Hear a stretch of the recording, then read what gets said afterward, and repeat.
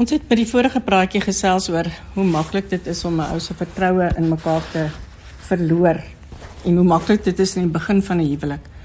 Nou natuurlik is die vraag nou as wantroue nou eers plaasgevind het en seerkry het nou gebeur. Wat doen 'n mens nou om dit weer te herwin? Nou kom ek net herinner daaraan dat ons het verlede keer gesê dat ons kom in die huwelik in en ons vertrou net, dis default. Dan begin ons seer te kry want ons verwagtinge word nie aan voldoen nie en ons behoeftes nie heeltemal nie en dan begin ons seer te kry. So ons het gepraat van dat in die seer kry plek is ek teleurgesteld. Het ek 'n behoefte aan iets.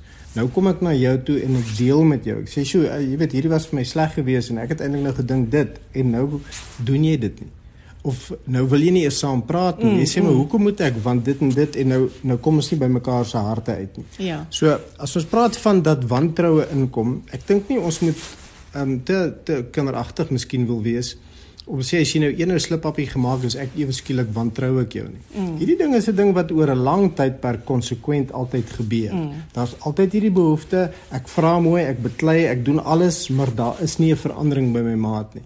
So dis die ding wat dan eintlik sê ek vertrou jou nie meer soos ons laas gesê het met my hart nie. Ek voel nie meer veilig nie. Ek voel nie meer dat ek kan net wees en jy beskerm my nie, want dis 'n groot ding wat deel moet wees van 'n huwelik. Is twee mense wat intentioneel na mekaar toe leef en vir mekaar leef in die proses. Ja.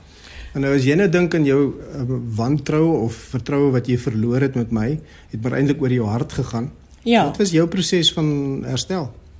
Ek dink Afgesien dat ek oulik geword het natuurlik. Ja, natuurlik. Ek dink ons het vir baie lank ongelukkig net nie gepraat nie, want ons het nie eens geweet 'n mens moet hieroor praat nie. So ek dink dit is so belangrik dat 'n mens op 'n sinvolle manier moet kan gaan sit en net sê, hoorie, ek is jammer, maar ek het my vertroue in ons verhouding verloor. In die manier hoe ons mekaar hanteer. Ek voel nie meer geliefd en gewaardeer nie. Kan ons gesels om te sê wat het ek van jou af nodig en wat het jy van my af nodig? Dis 'n balanspunt, né? Ja. Albei kan 'n spreekbeurt kry. Natuurlik. En dan moet ons dit uiteensit. Nou, geef ons voorbeelde van sulke besluite.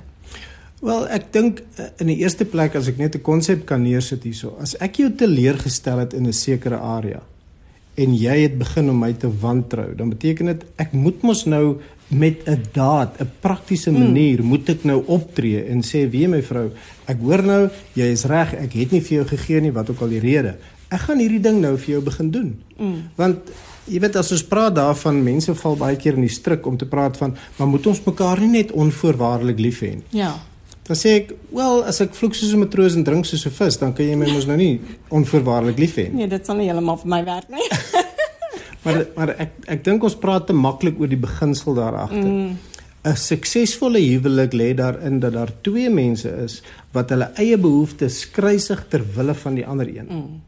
Dit beteken jy weet wat my behoefte is terwyl ek dit kruisig, want ek is so besig met jou en jy gee vir my en ek gee vir jou. So dit is saam daaroor. So die vertroue herstel is letterlik vir my, maar beteken dit en jy kan saampraat daaroor.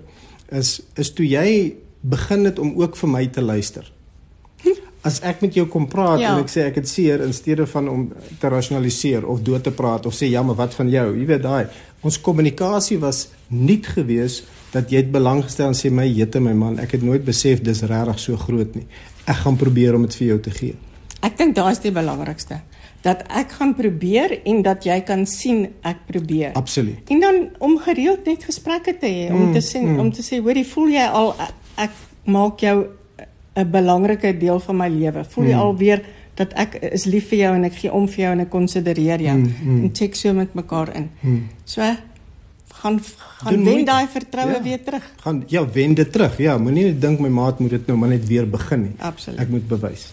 Dit is weer Dion en Karen hier van Huweliksfokus.